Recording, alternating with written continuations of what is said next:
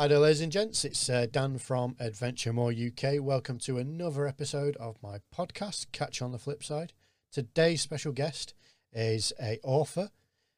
He's also a former Danish army officer, and he's also a good friend of mine. It's Mr. ESKIL BERGER. How are you going, my friend? I'm good. Thank you for having me. It's been quite a while since we saw each other. The last that must have been that would have been 2010, right? 2010 is Really? when we physically first met. Yeah, For people that don't know, yeah, obviously we tried doing a podcast on. It was you would have been my first ever guest on my podcast back around Christmas last year, and I was obviously quite new to it, and it's your first kind of thing doing it, and obviously we had a few technical difficulties, so we've had to redo it, but it's all good. We got there in the end. Um, so yeah, but absolutely. yeah, last time we physically met was 2010 in Afghanistan.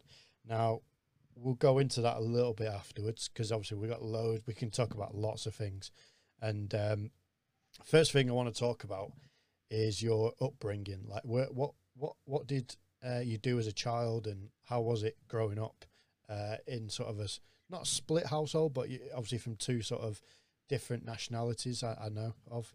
What was it like that? Yeah. So I'm Danish. Yeah.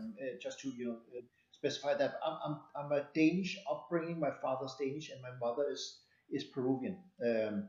And and not from any big city, Peru. She's from the highlands, the mountains up in the Andes, where these indigenous people live and grow the land there, mostly in newer times cattle, older times potatoes, lots of that, and there were like valleys where water could run, and that would also create opportunities for farming, etc. So my father is a Danish Viking, and my mother is a Peruvian Inca princess, and I found myself growing up in Denmark because my mom went to Denmark to work at the embassy and met my father there back in the 70s, where not a lot of people knew how to speak Spanish, and my father studied that at university, and two boys came from that, me and my older brother.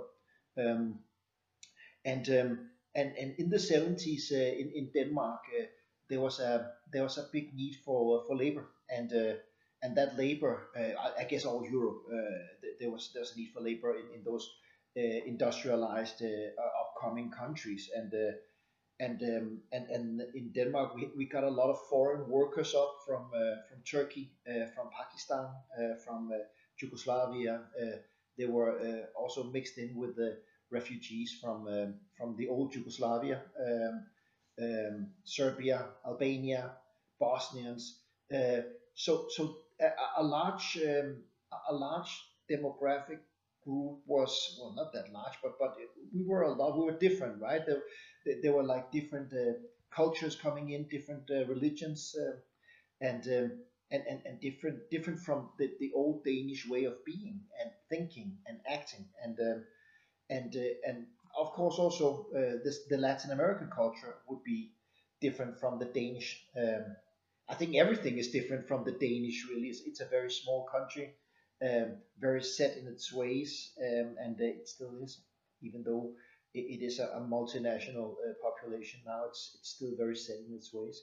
And back then in the 70s when I grew up, there for the people who had a very low income, like we did, we were, considered poor.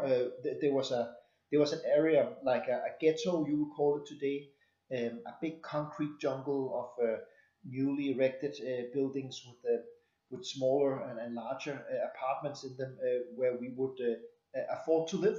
And I grew up in one of those areas, together with my brother and my mother. My father would already at that point have been kicked out by this very conservative and very strong Peruvian woman who couldn't really see his way of living as being how she wanted to raise her kids. So he, even though we had a close relationship to him all through my upbringing, he was relatively quickly out of the question and the picture, and that left my mother working 24 hours a day in order to feed her children and pay the rent, which meant that we were not necessarily left to our own devices, but very much having to find a way of, of finding friends and not staying out of trouble and all that, right? And you know that, Dan, as youngsters, if you don't have guidance and if you don't have direction, sometimes someone to help you understand to say no, then you very easily can get out into trouble. And my brother and I were sort of like balancing between the immigrant gangs that ruled the area. At some point before that, the racist, we call them green jackets. They were all white Danish criminal-minded people wearing these green bomber jackets that you did in the 80s there, and they ruled that area for some point, and then the immigrant gangs took over, and then biker gangs were there as well. So it was like a very unruly neighborhood to grow up in, and my brother and I, being not Muslims, not fully Danish, Catholic, Latin upbringing, we were sort of the odd ones. We couldn't really follow the Muslim thinking boys and girls there, and we could not either follow the Danish racist whatever, because we were not, we were brown, right? We were mixed. So it was all a question of navigating that, and that led to a lot of clashes, a lot of either running from a beating or actually being the one kicking some butt whenever we could, my brother and I. Right? So it was like, no, well, I had Socks, the dog now destroyed the. Just so you know, that's what's going on in the background here. Yeah, he likes Socks, and if I'm not quick, then he gets his teeth in them, and there's no getting it from him. So if you hear some noises in the background, it's my socks getting demolished. So that was really more or less, growing up in a hard neighborhood, navigating that, and what helped me in sort of staying on the straight path was my martial arts training. Um, um, Sparking from the Karate Kid, actually. Yeah. The Karate Kid, Daniel DiMaggio, or what's his called, who get bullied in school LaRusso, by yeah. the LaRusso, yeah, exactly, Yeah, by yeah. the big boys, and I sort of like could identify and found myself in that situation. So I started to this was a new thing back in Denmark called Taekwondo, and we thought it like being a mix of better than karate and judo and all the other martial arts. They were the and the most violent one as well, because you were actually allowed to kick people in the head and all that. So my plan back then was to become a black belt, and then nobody would mess with me, right? And and that's really what happened, right? I found a lot of discipline, stayed out of trouble, went to training every day, never really got exposed to the criminal element that was all over that area because of my training, right? So it's that sort of led me to get on an elite program when I had to go on to high school, where I because of my taekwondo and the program that I was in, winning national championships and Scandinavian championship, international competitions and all that, actually gave me the possibility of getting some support from the state, and that also dragged me into another environment with other very serious minded athletes, and all of that led to at some point the army, at the age of I think I must have been 20, Yeah, yeah. and that's the childhood really Yeah, yeah. in Because few words. yeah, yeah. Well, I obviously we've talked about this before, but I didn't realize. Is it when you joined up, and I think it's still the case that joining the military in Denmark it's part of it's conscription. You have conscription still in Denmark. Yeah, yeah. Yeah. So all young men at the age of 18 need to go um, to conscription, right? So we are all called to they call it the day of the army or the day of the defense, and you come in and you go through some tests, and then at the end of this what would you call the process? You actually physically draw a number, and if the number is sufficiently high, then you're free to choose, right? You can join, or you can not join, whatever you want, right? So Yeah. and at that point in mid 90s when I joined. The conscription was very much so. It was a minimum of 12 months conscription. Today it's 4 months conscription, right? So it's Okay. we had four times as long, uh, um, 3 times as long conscription period. So I chose to join an officers program that was 2 years, so that I could faster get to a point where I didn't have to be yelled at that much. Actually, I think that was one of my motivations back Yeah. then. That I didn't need a sergeant yelling at me, because what the fuck, right? Would I accept that, right? So that was a motivation I had with that. It's strange that someone with so little um, authoritative motivation actually chooses to join a system that actually deals with authority, like not as much as the British does, of course.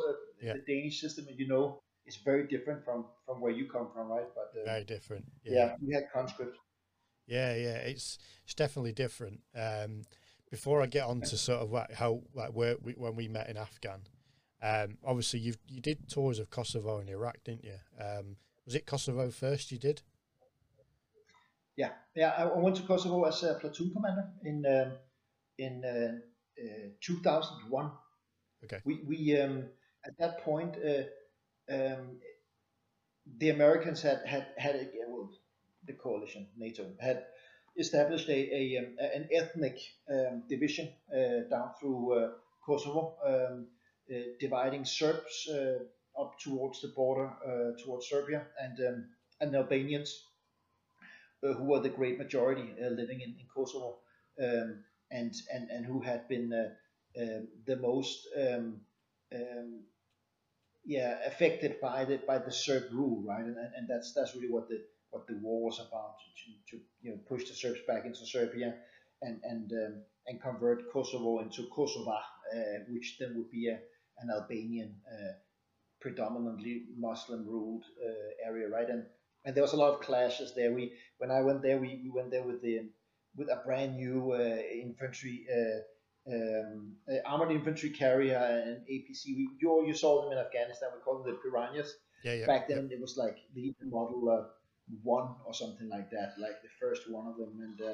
And I remember that we the Danish army, we bought 22 of them, and the Americans bought like 2,200 or 22,000, I don't know, for their yeah, striker force, and that sort of made our vehicles very very exclusive, and because we almost were American, right? That we thought that was really the cool thing to be, and also because you couldn't get spare parts because the Americans were just like paying more, right? So yeah, it was very interesting to go there. That was my first command as an infantry leader, and that was the shit, right? mm, That was war, right? Wow, we were in a war zone.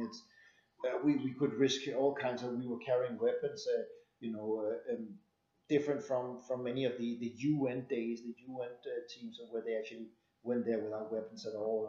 We had another mandate, um, and that felt like a really sharp mission back then. Now, and would we be a lot wiser several years later, right? But back then Yeah, there was no Iraq and there was no well, not that we knew of, right? Like and no Afghanistan and all the things hadn't yeah. developed So like they did did you at go that to point. Kosovo pre 9/11? So before 9/11? 9/11 was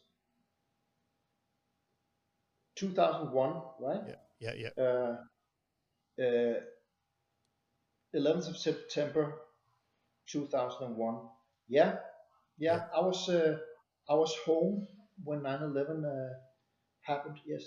yeah. So did it change at all? Obviously, I know Kosovo was not part. Obviously, it wouldn't have been anything to do with 9/11, but like when it came towards like obviously the terror threat and stuff like that, uh, Yeah. did it make a difference? Do you know, like from like post and pre 9/11? I think the whole world changed that day. We were all of a sudden exposed to a massive attack on something that we always would have thought being not even not even during the Second World War was the states were they weren't hit right Mm, like yeah, England was or Denmark or Europe for the matter. yeah, So someone attacking the United States like that with all the security and with all the might and all the military they had sort of threw all of us out into a state of now what's going to happen, right? I remember I saw that on TV the day it happened,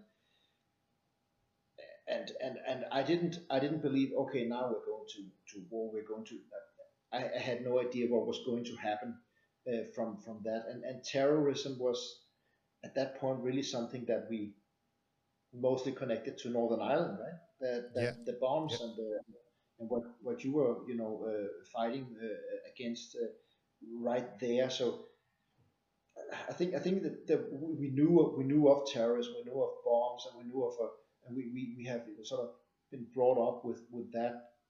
I don't think the Americans really had an idea of what terrorism really was, and I remember um, that IRA actually very quickly after that happened um, dissolved themselves, right? They disbanded. They ceased to exist, and then there were some political parties or something like that. Just because the world had changed, they wouldn't want to be in the same category as what happened over in the United States, right? And then yeah, everything yeah, else happened. yeah. So that's obviously for many people that I've spoke to about Kosovo, because I missed out on Kosovo and Bosnia. Like, I didn't get to go. I think it just started. I think they were starting to bring people back from there when I joined up. So I joined up in 2004, back end of 2004. So I think they'd already started bringing back, if not most people, back from Kosovo and Bosnia. So I don't, from what I gather, it was a completely different scenario from Kosovo and Bosnia to Iraq. Now, obviously, from your point of view, what was it like going from Kosovo to Iraq in your role? Yeah, yeah. I remember I went to Iraq as an intelligence officer in charge of supporting the Danish infantry company, and we were there under British a British brigade. It was a battle group as a part of a British brigade there. Desert Rats, I think they were called that. Yeah, yeah, Seven That Brigade. Seventh Brigade. That's right. Yeah, yeah, That's right. Um, and, and when we were in Kosovo, we were under a French brigade there, and that was very very different from getting all of a sudden to work with Brits. It was a whole other world. It was all of a sudden super spot on. You could I think I felt that working with Brits, you could just feel that these guys have been at war forever. Forever. You never stopped, right? It was it. There was so much experience. There were. It was such a relaxed atmosphere around it.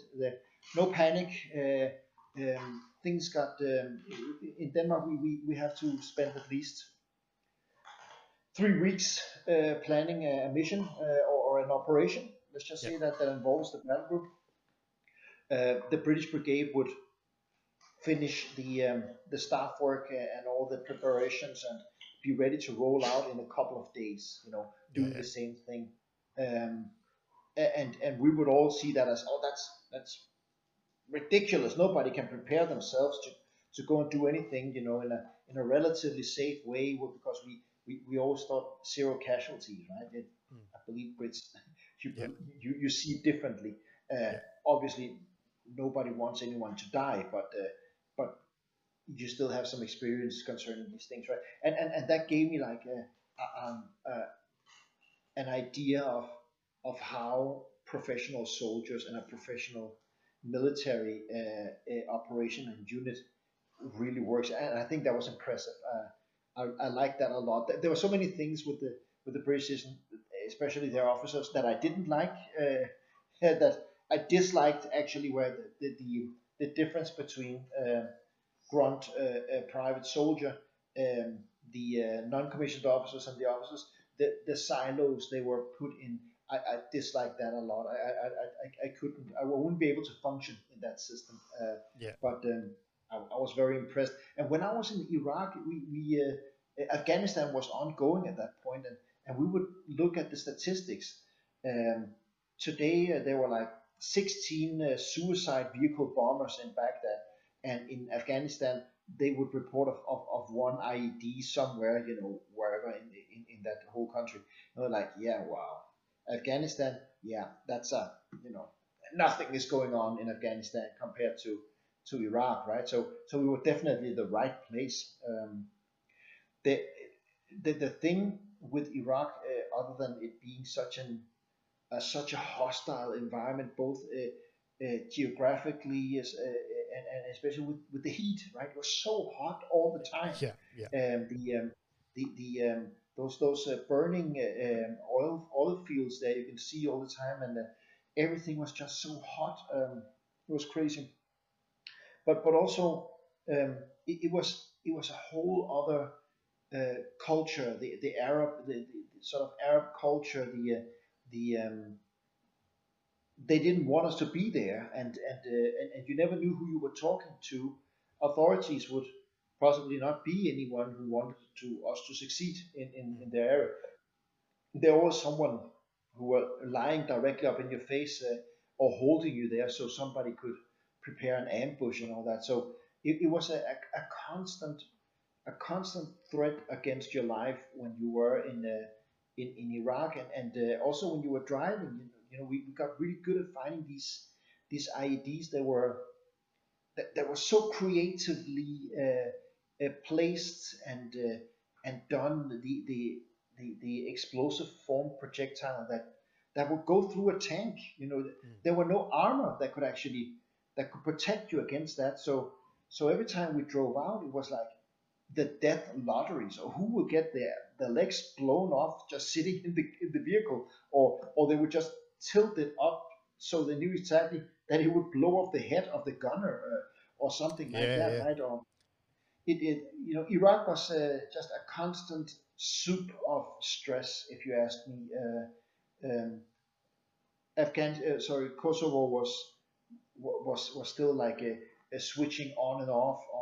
Like we had riots, then we went out and we prepared.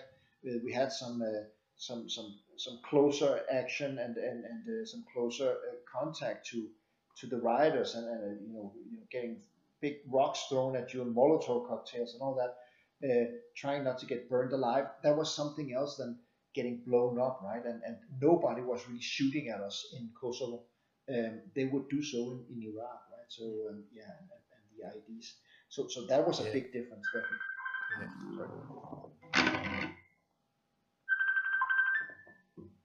Yep. Yeah. So, um, I know when I was yeah. So when I was in Iraq, like I was based in what's called the Cobb in Basra. Um, the most sort of the threat that we encountered quite a lot was the IDFs, the indirect fires and mortars, stuff like that coming into camp. Now, that's something that I found more common than IEDs in Iraq. Now, obviously, we did different roles. I worked with what's called JHC, which is a Joint Helicopter Command. Yeah, so I worked with them in uh, in Basra, but we used to do the comms, the communications for the helicopters out towards places like Basra Palace, out towards is it Shaiba Log Base. I used to do that quite a lot. So I think our roles would have been quite different from what we did. But as I've mentioned before when we spoke last time, I worked alongside the Americans and also the Danish Air Force. So it's something that kind of I've already got an insight to how the Americans work and how the Danish work. And then obviously we skip forward, I think it was 3 years for me, 2010, which is when I got attached to your company, which is what I want to talk about mostly, because like that's something that is, for me, it's going to sound strange, but for people won't realize, like meeting you guys, like yourself and the rest of the team, is like, it's like absolutely been one of the best things that's happened in the last 10 plus years for me. Like I met some amazing people. Like you guys treated me like no other, and obviously the man in charge of that whole company was yourself, and that's something I think you mentioned earlier about you know, obviously being British, I've obviously worked with other British regiments and other battalions and stuff, and you said earlier about like the Danish and British officers are a completely different like kettle of fish. Like as most people would people look at British officers and they look at like clean shaven, you know, flopped over hair, obviously no tattoos. Like, hello, yes, no, nice to meet you. My name, yeah, exactly. And then I remember meeting you for the first time with your beard and your hair. Obviously, you're covered in tattoos, and I was like, man, this dude looks like such a hard sort of badass Viking, and I was like, I'm glad I'm on his team. And yeah, and that's when we met, and we obviously met on the patrol baseline, which I spent all my tour with yourselves. Now, for people who don't know what I say we did as a company, because I was a part of your company, I'd like to think. What was your kind of role over there, and how did your role differ or change from being in Iraq? Well, from supporting the company in Iraq with intelligence doing target packs and cooperating with the British um, brigade there. I had my own command again, like I had in Kosovo, right? So I was in charge of 139 Danish soldiers, and all of you guys who were either directly in support with the communications. They were also engineers. Remember, Yeah, yeah, we had BERGERs as well. We had we had some U.S. Marine Corps Earth Radar something yeah, yeah, crazy thing there, and there were some heavy artillery as well, observer at some point that that was a part of the company. So we were approximately 200, 250 at the maximum height of the, we were 300 in the four sort of camps that were spread over the patrol baseline. So yeah, I was a commander, right? A company commander. I had the responsibility of soldiers directly. My decisions, my analysis, my orders, they would affect someone directly and possibly lead to, and you know, possibly, yeah, because we knew that we were not getting out of there 100% alive, even though that was my goal, right? My goal was when I promised the parents of the boys and girls that I left from Denmark with, because they were very young, as you probably remember. They were yeah, beginning of 20s, mid 20s, and there were some older ones, but they were all very young. So prior to leaving Denmark, one of my promises was that I would not make any decisions or issue any orders that I would not personally go in front of and do myself, right? So that was the philosophy of it. Do right, be good, be professional, get things done, and protect people, and protect the soldiers all the way through, right? And hopefully get back 100% without any casualties. Unfortunately, that didn't happen, right? But we were not supposed to go to Afghanistan, with that company. We were actually supposed to go back, and I say back because uh, we were two professional companies. One a very experienced one, with they called Bravo company. They were placed in the big camp, the Danish camp, together with the Brits, and then there was Charlie company. Mm. Alpha Alpha company was the tanks, right? Yeah, I think they were Yeah. the tankers, and then there was Delta. That was the British company in that other place that close by, Yeah. I think. and Echo, or Enormous as they called themselves. That was Yeah. Yeah. Yeah. an American infantry company, right? Yeah, Yeah. typical American, right? Enormous they called themselves. Yeah. Yeah. Well. So we shouldn't even have been to Afghanistan. That was a change of plans that the Danish government made at the last minute, so to say. It should have been another company from another regiment, the Hussars, the mounted regiment. They should have been the ones sending uh, a company together with the Royal Guards, but at the last minute, that was changed. We should have been to Kosovo, um, Charlie Coy, and and that made sense because we were so young. We had no experience. I had been in Iraq as an intelligence officer in Kosovo, right?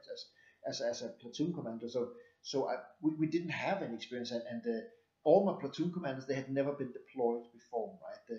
Some of the two ICs had, and my two IC had been deployed to both Iraq and Afghanistan before. So we were very few that had been actually in theater before. So Mm.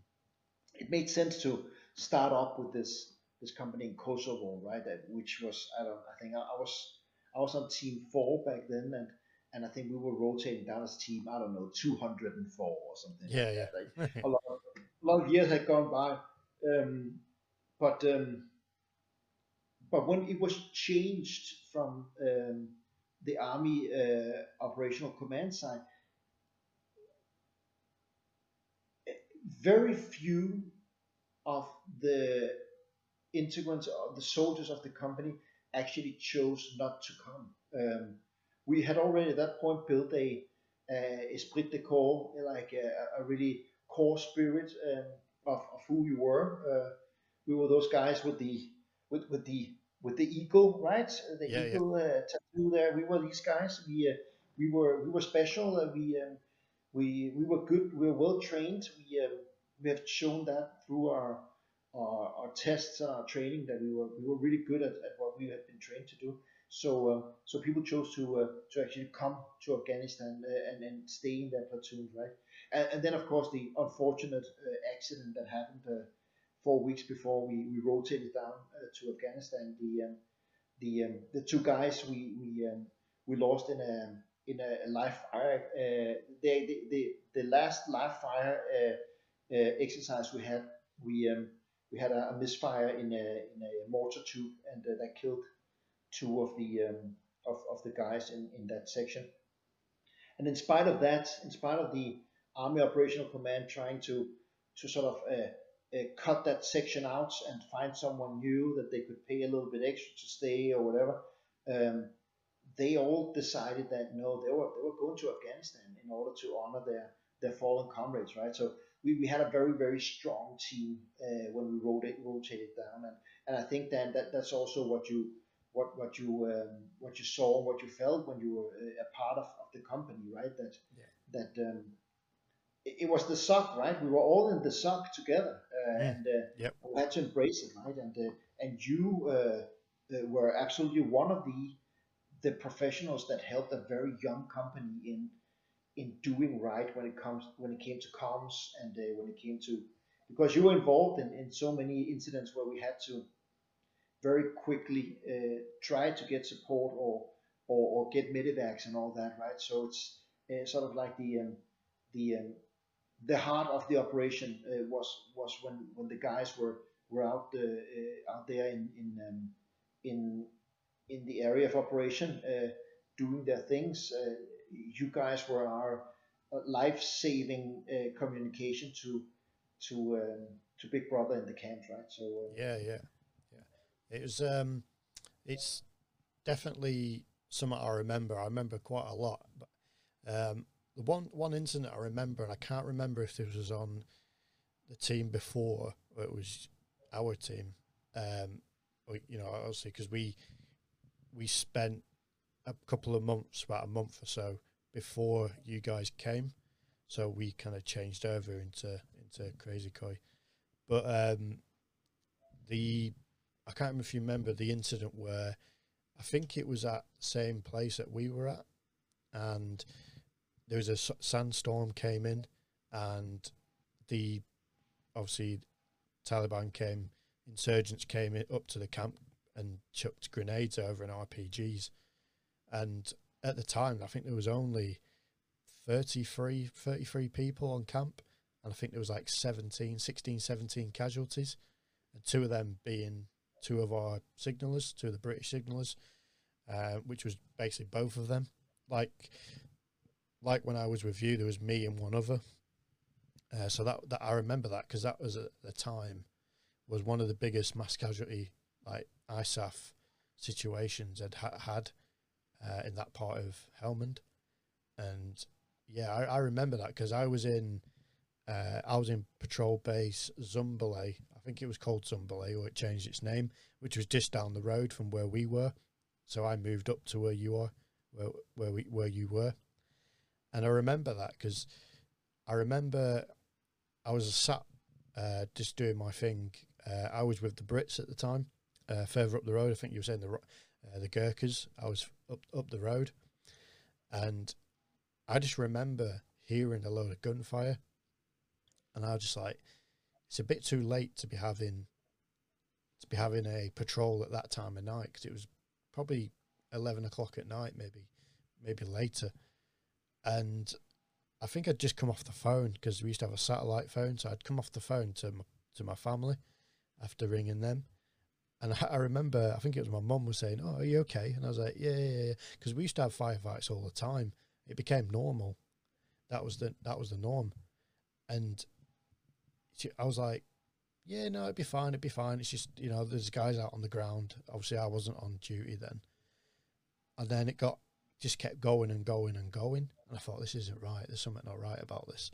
So I ended up trying to radio through to where they were at the same place we moved to eventually. And we couldn't get hold of anyone. We couldn't get hold of the Danish signaller. We couldn't get hold of our signallers, the British guys. And then obviously, long story short, we found out that this had happened where they'd come over during a sandstorm and thrown grenades and stuff over the fence or over the HESCO walls. And I remember going down, I think a few days later, obviously we had to go down and rescue all the kit and equipment because it had all been obviously damaged and stuff like that.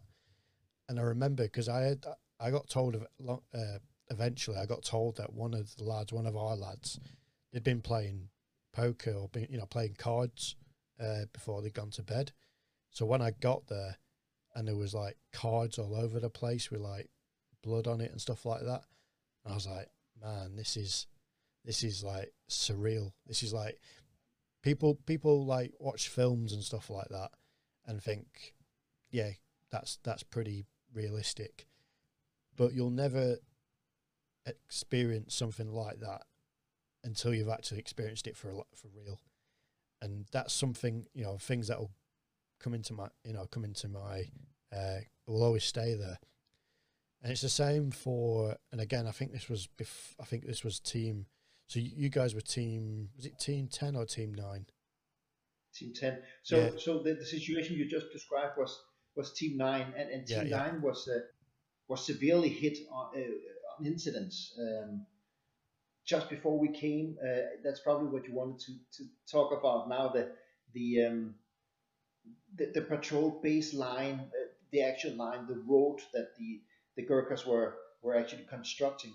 That must be the best constructed road in the whole of Afghanistan. I've never yeah, seen so many layers and so much mesh and so much rubber and so much, I don't know, it's so professionally made, that road. That actually on that it was just a dirt track, really, right, between mm, yeah, the patrol bases down to the Helmand River, right, just mm, cutting straight through the green zone, green because it was a lush zone, right, with lots of fields and vegetation and all that. The same day as we rotated in on Team 10, the Team 9 was hit in their brand new CV-90 machine gun armored infantry carriers, right? Um, they were hit, and that mini tank, whatever we would call it, was just blown top down, right? There were a few Danish soldiers died, and some British soldiers were badly wounded as well, right? mm, yeah, And actually cut off the furthest patrol base all the way down. I can't remember what's it called right now, but you actually had a section down there living for a few days without any food and any water because we couldn't get to them, right? So yeah, Team 9 was really hard hit, both with that episode and the one I just talked about, yeah, right? yeah, yeah. Because I remember, again, I think it Alberta. was, yeah, it was horrible. But I remember, and again, it must have been Team 9, where it was, I think for you guys, it was quite a pinnacle kind of, or this, I'm trying to think how to describe it. But so basically, long story short, I remember there was a girl called Sophia. I don't know if you remember that, where when Yeah. she got killed on Team 9. Um, and this is where you talk about how, you know, people think the Taliban are stupid. They're not stupid. They've been fighting wars for hundreds of years. And I remember I wasn't physically there at the time. I was I was in the patrol base further up the road, about a kilometre up the road. And obviously I got told about this. Yeah. Yeah. Well, yeah, that was it. And obviously they'd been driving through. I think she was on top cover, and obviously normally they'd put IEDs on the road, obviously, but this time what they did is they put them in the wall, and what it did is, unfortunately, it went obviously straight across the top of the top cover in the vehicle and basically cut her in half. And yeah, that I remember one of our guys having to help out with the sort of after effects of that. And again, it's hard to explain, but it's not something that you'll wouldn't want anyone to sort of experience. And again, it's something that people will never understand, because it's something you can't even just describe. And again, it reminds me of when I spent a couple of days on a mission with the Brits, and we were on top of the hill with the armored vehicles, the armored tanks, and we were providing top cover. It wasn't on the patrol baseline, but it was a bit further up the river, I think. And I think it was just a general sort of operation that they were doing. And I remember looking down on this patrol going across across the sort of tree line, and there was like a sand, like a mound of sand. Obviously, we saw these guys walking across, and then all of a sudden, all you can see is just smoke and sand and shit everywhere. And obviously, everyone knew straight away that someone had stood on an IED. And I remember, you know, like, again, long story short, we had to go and collect all the belongings after everything had been, you know, we called in the American Black Hawks. They came in, put him on the back of the Black Hawk. Unfortunately, he did pass away on the helicopter back to Bastion. So when we went to clear up after everything had settled down, it's just a weird feeling of knowing that, because obviously for myself, we had communications with the helicopters because that was part of my job. So I found out that he'd passed away as they were leaving, and obviously as they went. And I remember having to go down to the bottom of the valley next to the tree line and picking up basically the rest of him. And I remember picking up these boots and these backpack, seeing, you know, like marks going up the side of his backpack, obviously where the IEDs exploded in like a V shape. And I remember going off topic slightly, but I remember when I got home, and again, people won't be able to maybe be able to justify, like, maybe able to picture this in their heads. But I remember when I got home, I had to burn my trousers, and I had to get my mum to wash my boots because they were stained, obviously stained red with blood. And it's something that people I don't think will ever understand what that's like. And obviously people know what I'm like and know the stories I've told. And I don't think people will understand, like, them pictures in your head. Like, people watch films, like I said, and they play on video games, but to see that kind of thing in real life, I don't think people understand why or how, or even can compute in their heads what these images are like.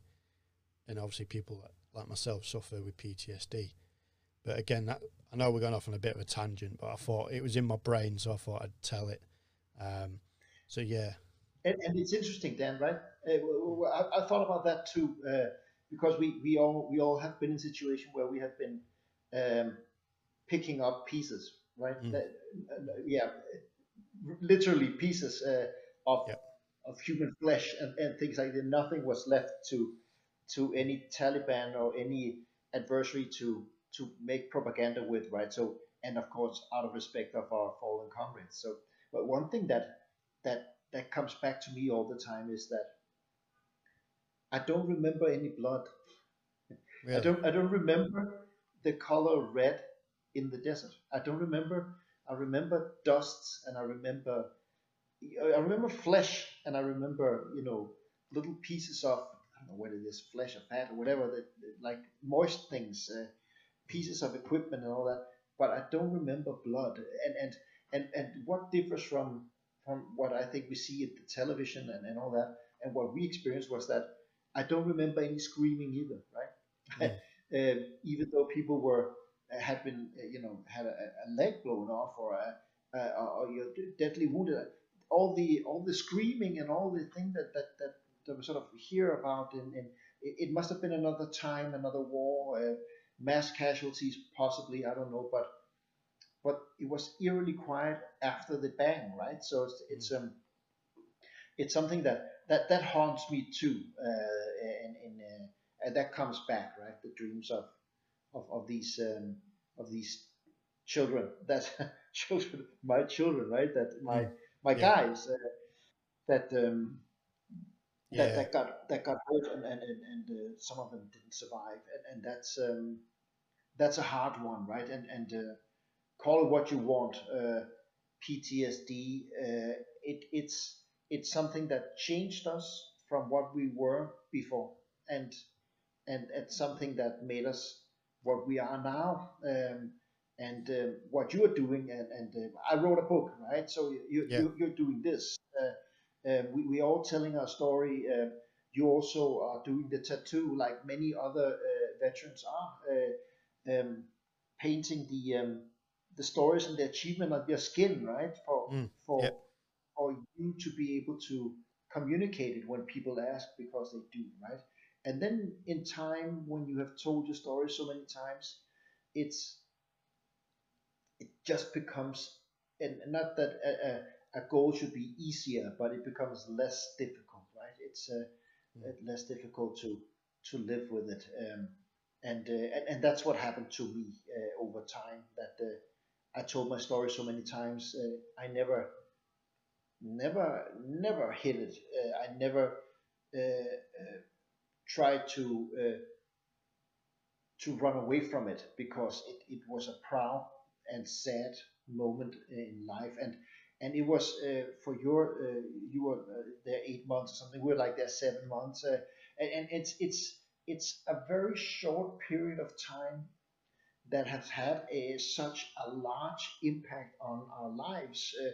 Considering that I'm 45 now, and I've had so many experiences, seen so many things, traveled so many places. The one period of time in my life that is the clearest to me, and the most blurry as well, is Afghanistan. Mm. Yeah. Yeah. It's true. And that's interesting. I remember more details about Afghanistan than my whole childhood. It's Yeah. interesting like that. It is true. I'm pretty much the same. I remember quite a lot of what we did in Afghanistan, and I remember quite a bit of my childhood, obviously. But it's just, I think it's like you say, there's stuff that happens when we were out there, and it just sticks in your head. Um, Obviously, there's, it's not all negative. There's some great things that happened while we're out there. Obviously, um, the obviously the sad thing at the moment is obviously we can't do anything because of COVID. But I know when the time's right, we'll be able to get together and meet up wherever it may be, if it'll be here or in Denmark, and have a get together. As we said, like, it's been 10 years now. Yeah, 10 years since, like, in March for me, it'll be 10 years since I went to Afghanistan. Sorry, it'll be 11 years. Sorry, it'll be 11 years since I went to 10 years. Afghanistan. Yeah, 10 Yeah, years for the rest of us, right? So we yeah, rotated back February. Yeah, mm, that's 10 years now. it's Actually, crazy. very Yeah, interesting. This is a 10 years anniversary talk we're having right now. It's interesting. yeah, yeah. Um, and we are planning on a get together then. So yeah, it has been put on hold. So any concrete physical planning of the get together, as we made a send off back then, where we invited the Brits as well. Had them over for a weekend. We we did some fun things, and hit, as we say in Denmark, a big hole in the ground with a lot of alcohol, and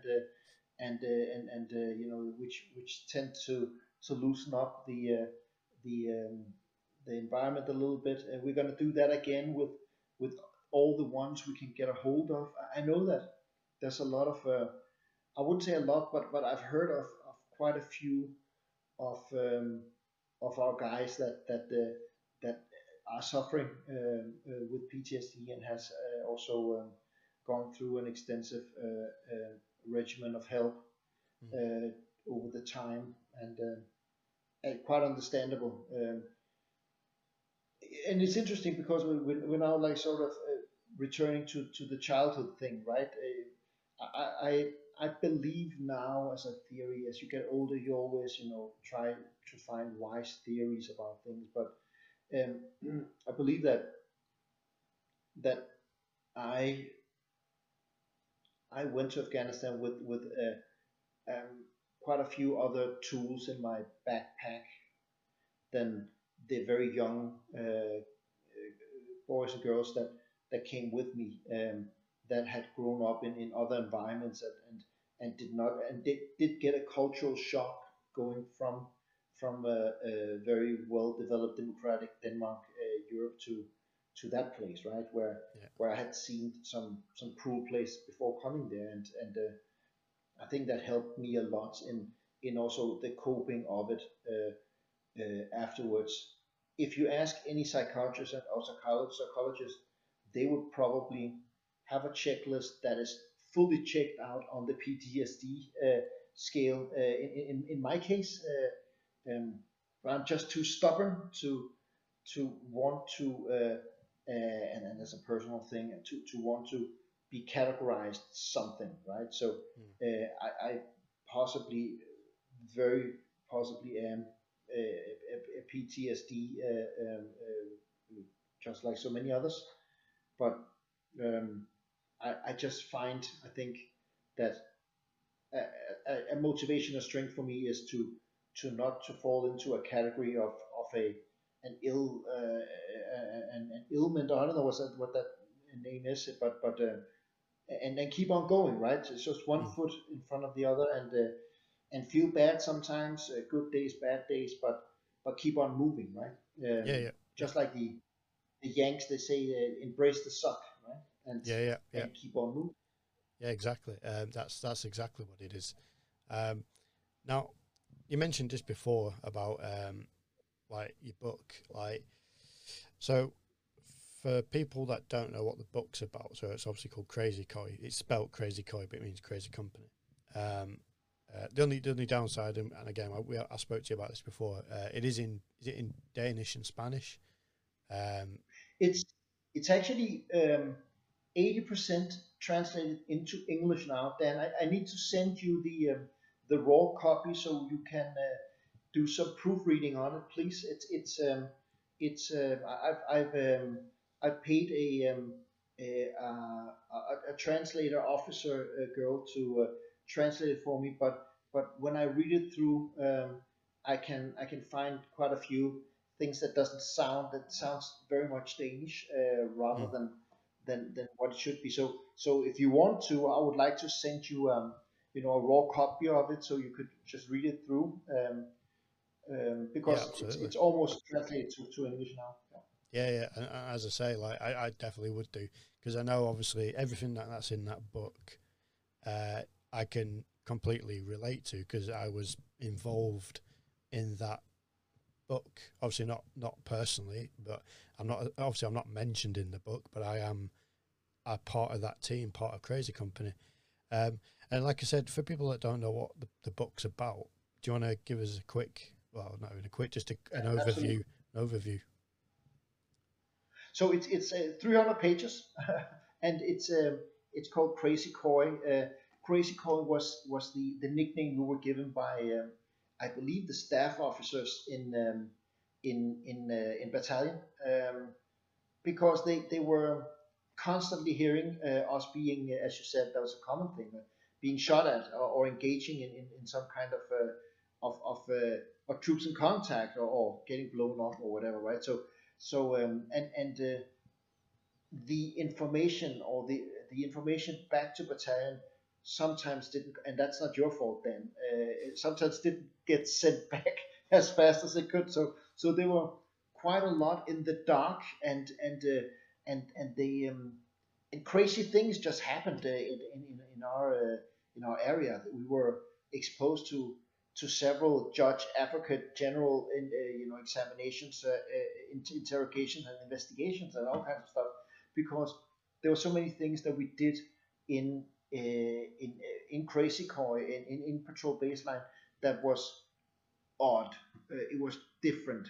We did things differently. We didn't accept status quo as being, so this is where we are. This is what we were given. This is what we have to live with. We changed things. We built all the time. We improved. We did crazy stuff. So yeah, I think the Crazy Cow name is pretty correct.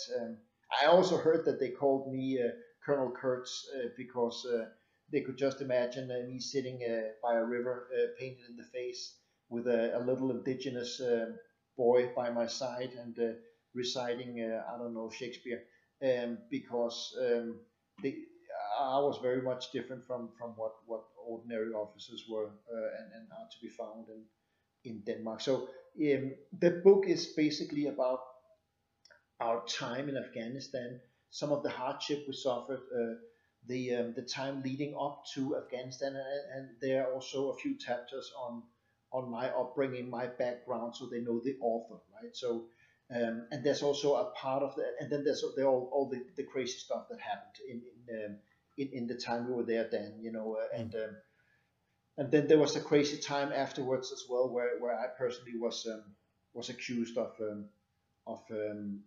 having violated my duties as an officer, conduct an officer unbecoming an officer or something like that. And they actually wanted, with that trial they put me through, to put me in jail for 3 years, and it turned out to become one of the largest and most expensive court cases involving an infantry captain, Danish infantry captain ever actually. There's a little description of that too. I've heard, obviously, I think it's a pretty good book, but I heard that for people that has actually served, they will be able to recognize a lot of the issues and the problems and the frustration that is in that book. And you shouldn't. I hope I'm not describing it in the sense of it being a book describing frustration. It also describes mostly, and that's the most important thing, the guys that actually did the job in Afghanistan. And it's not me and listen to all my frustration.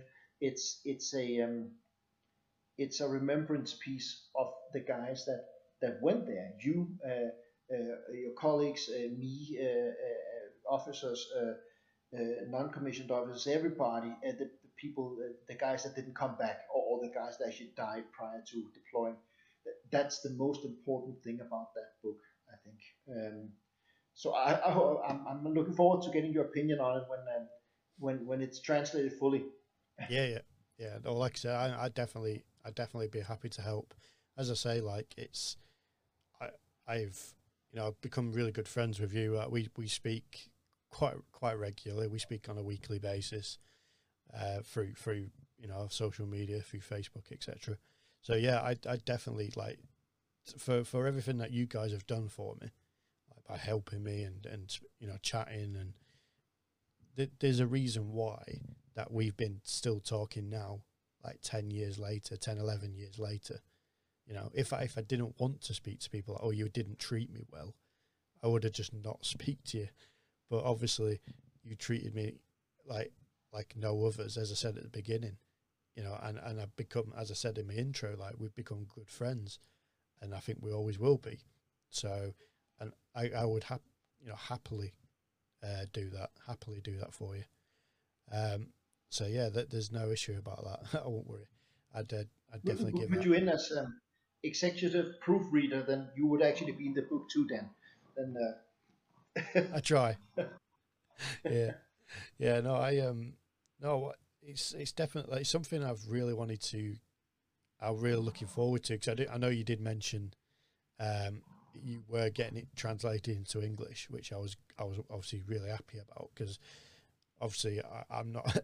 I could just speak a little bit of French, but Danish definitely. I knew a few words in Danish, but nobody nothing. knows how to speak Danish, Dan. Don't worry about it. My mom has been there for how many years now? 60 years. She hardly speaks Danish Yeah, still. yeah, So it's an incredibly difficult language. yeah. It is quite different. I know when I tried learning a few phrases, the only phrases I learned was, obviously, like radio terminology, like when I was on the radio, just so I could, because I know in, like, times of, like, not panic, but times of, like, importance, obviously you guys would revert back to speaking Danish, but obviously Yeah. I got to give it to you, like, generally most of the time you spoke English because I was around, so I knew what was happening, because realistically, end of the day, whatever you needed to be communicated had to go through me to then go up to whoever, up to the headquarters. Great. So, Yeah. but that's something I did actually really appreciate. I still remember, you know, like that majority of the time, like 99% of the time, you all spoke English around me, which was good, unless obviously there was a bit of a panic. Like I said, as I say, not a panic, but something of quite importance. So, you know, we'd been involved in a firefight or whatever it may be. So, yeah, I understand that. I wanted to ask you about is it the Anders Laysen scholarship? I know, like for me, I did a little bit of research into him, and I believe, was he someone who won the Victoria Cross during World War II? Is that right? Yeah. Yeah, he did. Yeah, he was one of the founders of the SBS, right? So the Special Boat Service back in Mm, the day during the Second World War, and cooperated very closely with the British in the fight against the Nazis, the Third Reich, and he's considered a special operations dude, right? And he mm, got the Victoria Cross for his achievements there, which is in itself like crazy, right?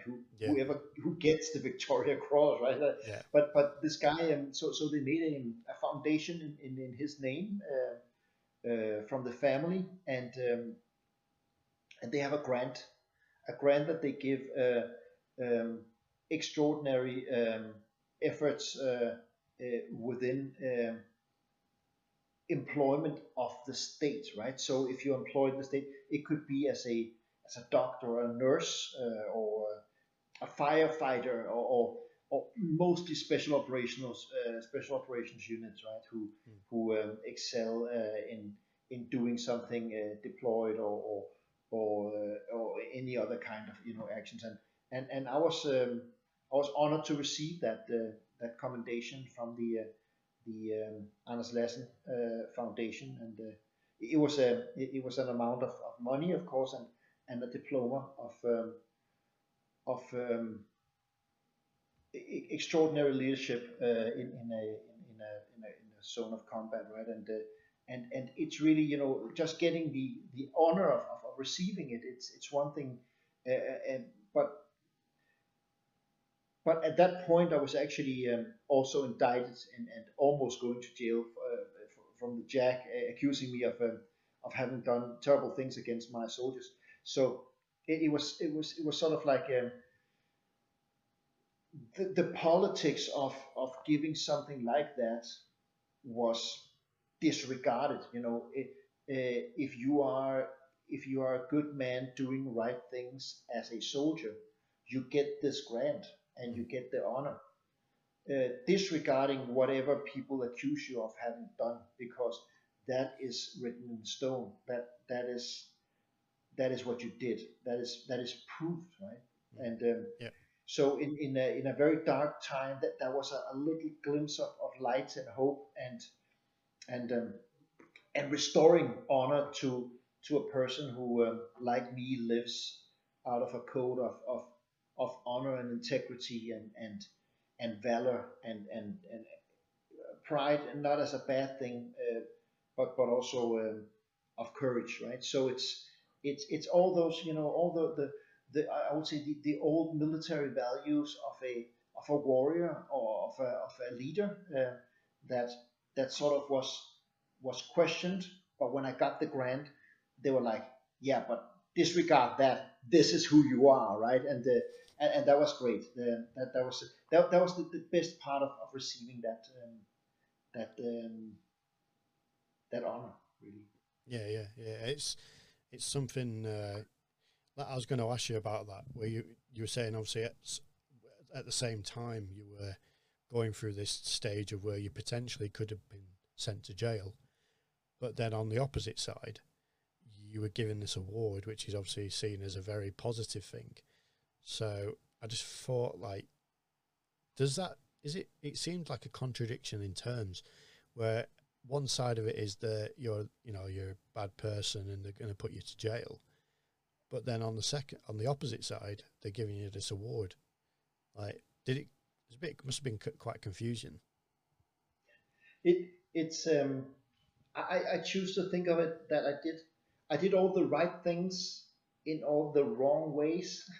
Okay. It's it's it was this the JAG, the Army Operational Command, politics, all kinds of things that are unworthy of a warrior and a soldier, but is a part of the system that you as an officer need to be aware of and follow. Bad press can kill you as well. It killed my career really. I thought I saw myself as after Afghanistan, um, quickly getting up and becoming a major, and then a lieutenant colonel, and commanding my own battalion, right? Coming back to Afghanistan or something like that Mm. as a colonel of a battalion, right?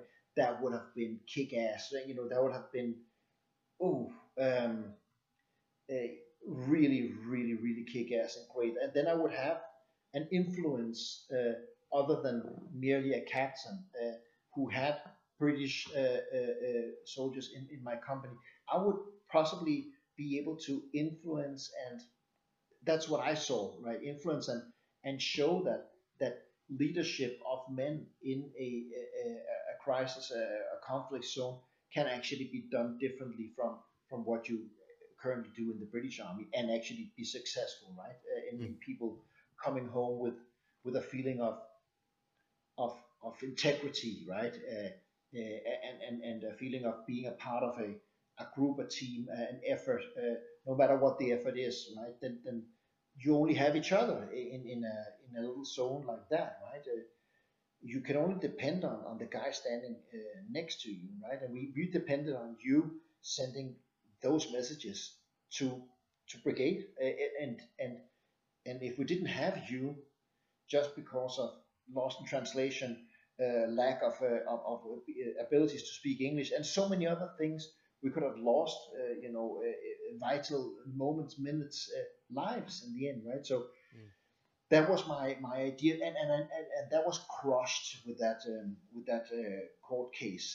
That ended there, and both because the Danish army is so small, there's not space for someone like me, and also because I didn't trust I didn't trust my superiors anymore.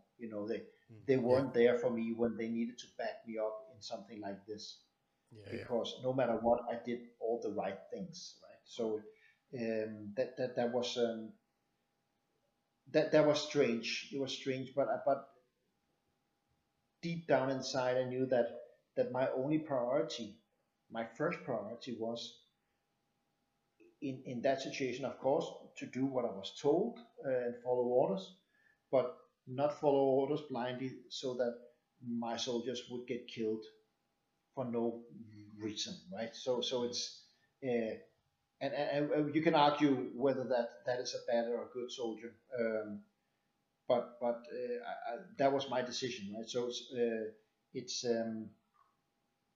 it was a strange time, um, but it was a hope for the culture of taking care of your soldiers, getting that grant. I think that was that's what it gave me. Yeah. Yeah. Yeah. I was going to say, so after you'd done that, you obviously left the military, and what did you do sort of from then up until what you're doing now? I went to Guatemala and Okay. started growing cacao for chocolate. Mm. That's what I did. Yeah. My fourth war zone. So Guatemala is middle Central America. Well, you guys know, Yeah. Belizeans is part of the empire, right? Yeah. Yeah. Yeah. So yeah, Central America. I went there for a couple of years, and I started a cacao plantation, and now actually I export very fine grains of cacao back to Denmark that won prizes. They won the prize of the on the international competition in Salon de Chocolat in Paris 2017. I won the prize of the best cacao in the world. Um, Oh wow. the best grain of cacao, just like that was the world champion of cacao actually. So I did that for a few years, and then I returned actually to Denmark when my court case was done, and I went back to being the company commander for a couple of years, and then I left again, and now I actually sit in Panama and manage security for a big shipping company called Maersk, and I'm in charge of security for the Americas. So everything that comes in and out of our ports, every vessel that goes to and forth, and every inland services, everything that has to do with any outside threat against the company or our assets or our people, our customers or our cargo. That's my responsibility. So I guess I became a brigadier when it came to it, Yeah. with a lot of people dependent on me. Yeah, yeah. No, that it's quite interesting how your career's gone to like different sort of like occupation. Like it's obviously gone from being obviously in the military and then obviously doing your cacao plantations, going back obviously to finish off your court case and then obviously doing this couple of years back into the military, and then obviously coming back and doing basically doing security for one of the biggest shipping companies in the world and being in charge The of biggest shipping company in the world. the yes okay yeah doing yeah doing ship obviously, so yeah, doing security for, you know, or not even doing security, you are the security man for the whole of the biggest shipping company in the world, and being in charge of all, obviously, like you say, North and South America and Central America. That's quite it's quite an interesting it's quite an interesting route you've gone down. And obviously, as I say, like you is sort of where you are now, is that your sort of long term plan? Is that where you're planning to stay? Do you have a long-term plan, Dan? I don't, not really. No, I don't have a too. Depends what your class is long term. Not really. That's right. You just answered. You just answered your question. That's That's true. the thing. I think when you have gone through what we have gone through, then fate or chance or timing will Mm, take you places and mm, show you stuff. And being who we are, we doesn't matter if we work in a supermarket or a pet store yeah, or being the senior security manager of Americas, of the largest shipping company in the world. It doesn't matter where it takes us. We just kick ass as good as we can, right? yeah, We do the best job we can. We optimize. We find out that the dog food of that kind and that kind should not be right there. They should be and the manager will always see you as somebody who is right here and now doing optimizing the best he can, because we know that we cannot go through life blind or in a fog. We've seen too much, right? yeah, We yeah, picked up pieces of dead bodies, right? We need to get the most out of this time as we can, right? So when you ask me, shit, I don't know. I have a saying. I actually stole that from a stupid American movie, Starship Troopers. Yep, yeah. yeah, He says at some point, he says, "So come on, you maggots, do you want to live forever?" Well, that's one thing. Oh, you apes, actually, I think it's a drill instructor. But they have a saying where they say, "I'm staying here for as long as they need me, or until they find someone better." Right? mm, So I'm thinking I'm gonna do the best I can. If they find someone who can do it better, hire him, and I'm out. Um, and if I do such a good job that you don't need me anymore, then I'm out, and I will probably find something else. And if my next job is working in a supermarket, then that is my next job, because it doesn't matter.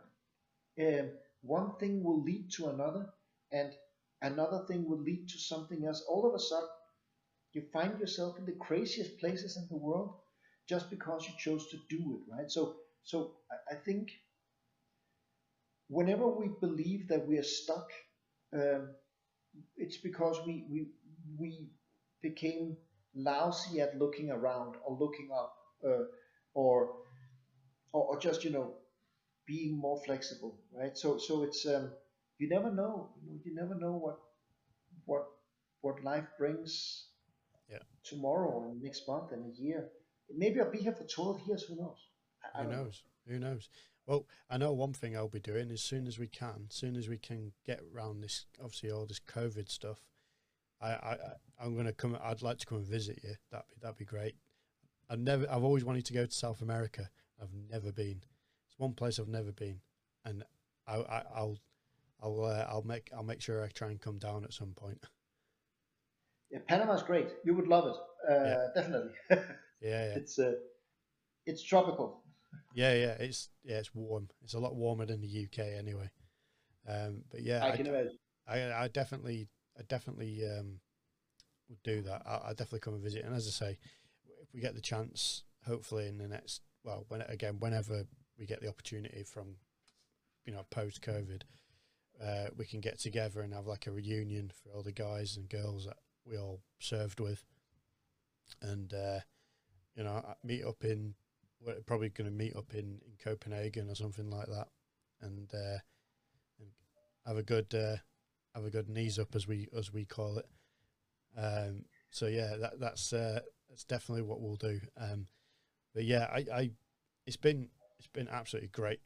Like I say, chatting to you. Like we we for some reason, like, I don't know what, but I think ever since we met, like it's always been positive. Sometimes, obviously, I know people are busy. I say people. I mean, we can be busy sometimes. Obviously, doing what you do, you're a busy man, and I know that. But it's always good to have a good chat, and I think that's something that I like to kind of put forward by doing this podcast is chatting, and I mean in general. Like, obviously, we're all going through. To put it bluntly, we're all going through a shit time, and just chatting to each other, chatting to your friends and family. Yeah, we might not be able to see them physically, like in the flesh, but we can see them on, video chat. We can see them or hear them on a call or something like that. And I feel like that's probably the best thing we can do at the moment. Obviously, not being able to see them. So yeah, that's something I feel, is quite important at the moment. And I feel, like I said, and I do waffle sometimes, but um, I just like talking, and obviously meeting someone like yourself. It's been great to like meet. And again, I know one day, hopefully at some point this year, hopefully we'll be able to meet up, and I'll be able to actually shake your hand and say thanks for being the person you have been and the person that I met 10, 11 years ago. So yeah, that's that. I appreciate it. Yeah, and from my side, Dan, thank you for being. Um, you have an enormous drive. You want to do this and you do it right, and I think that's a strength, because since the first technological problem we had doing this, it might have just run out into the sand, and it would never have been anything. So I'm glad that you're so persistent in actually getting it done. I think that that's going to be, and it is, if you don't know it, that is one of your strengths as a person, right? So take that, and also this chat, you're absolutely right. We need to we especially need to just relax, sit down, have an hour's talk or an hour and a half about subjects, things. Sometimes they go one way or the other way, and you have a good talk about things, and it's rarely in this busy world that we live in, COVID or not, that we do this. I think so. So thank you very much. Also, this is good for me. It's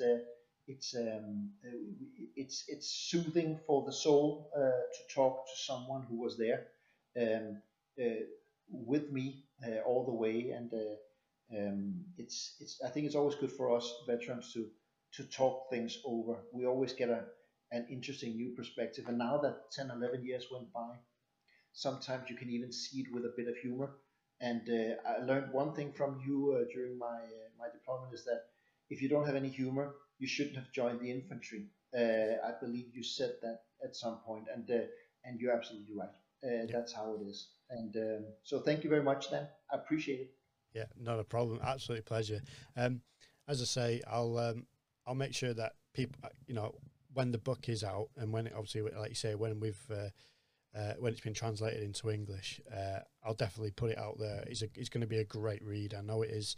I've seen obviously reviews of it, obviously English reviews, and like I said, once it's translated, I'll definitely put it out there and make sure that people can buy the book.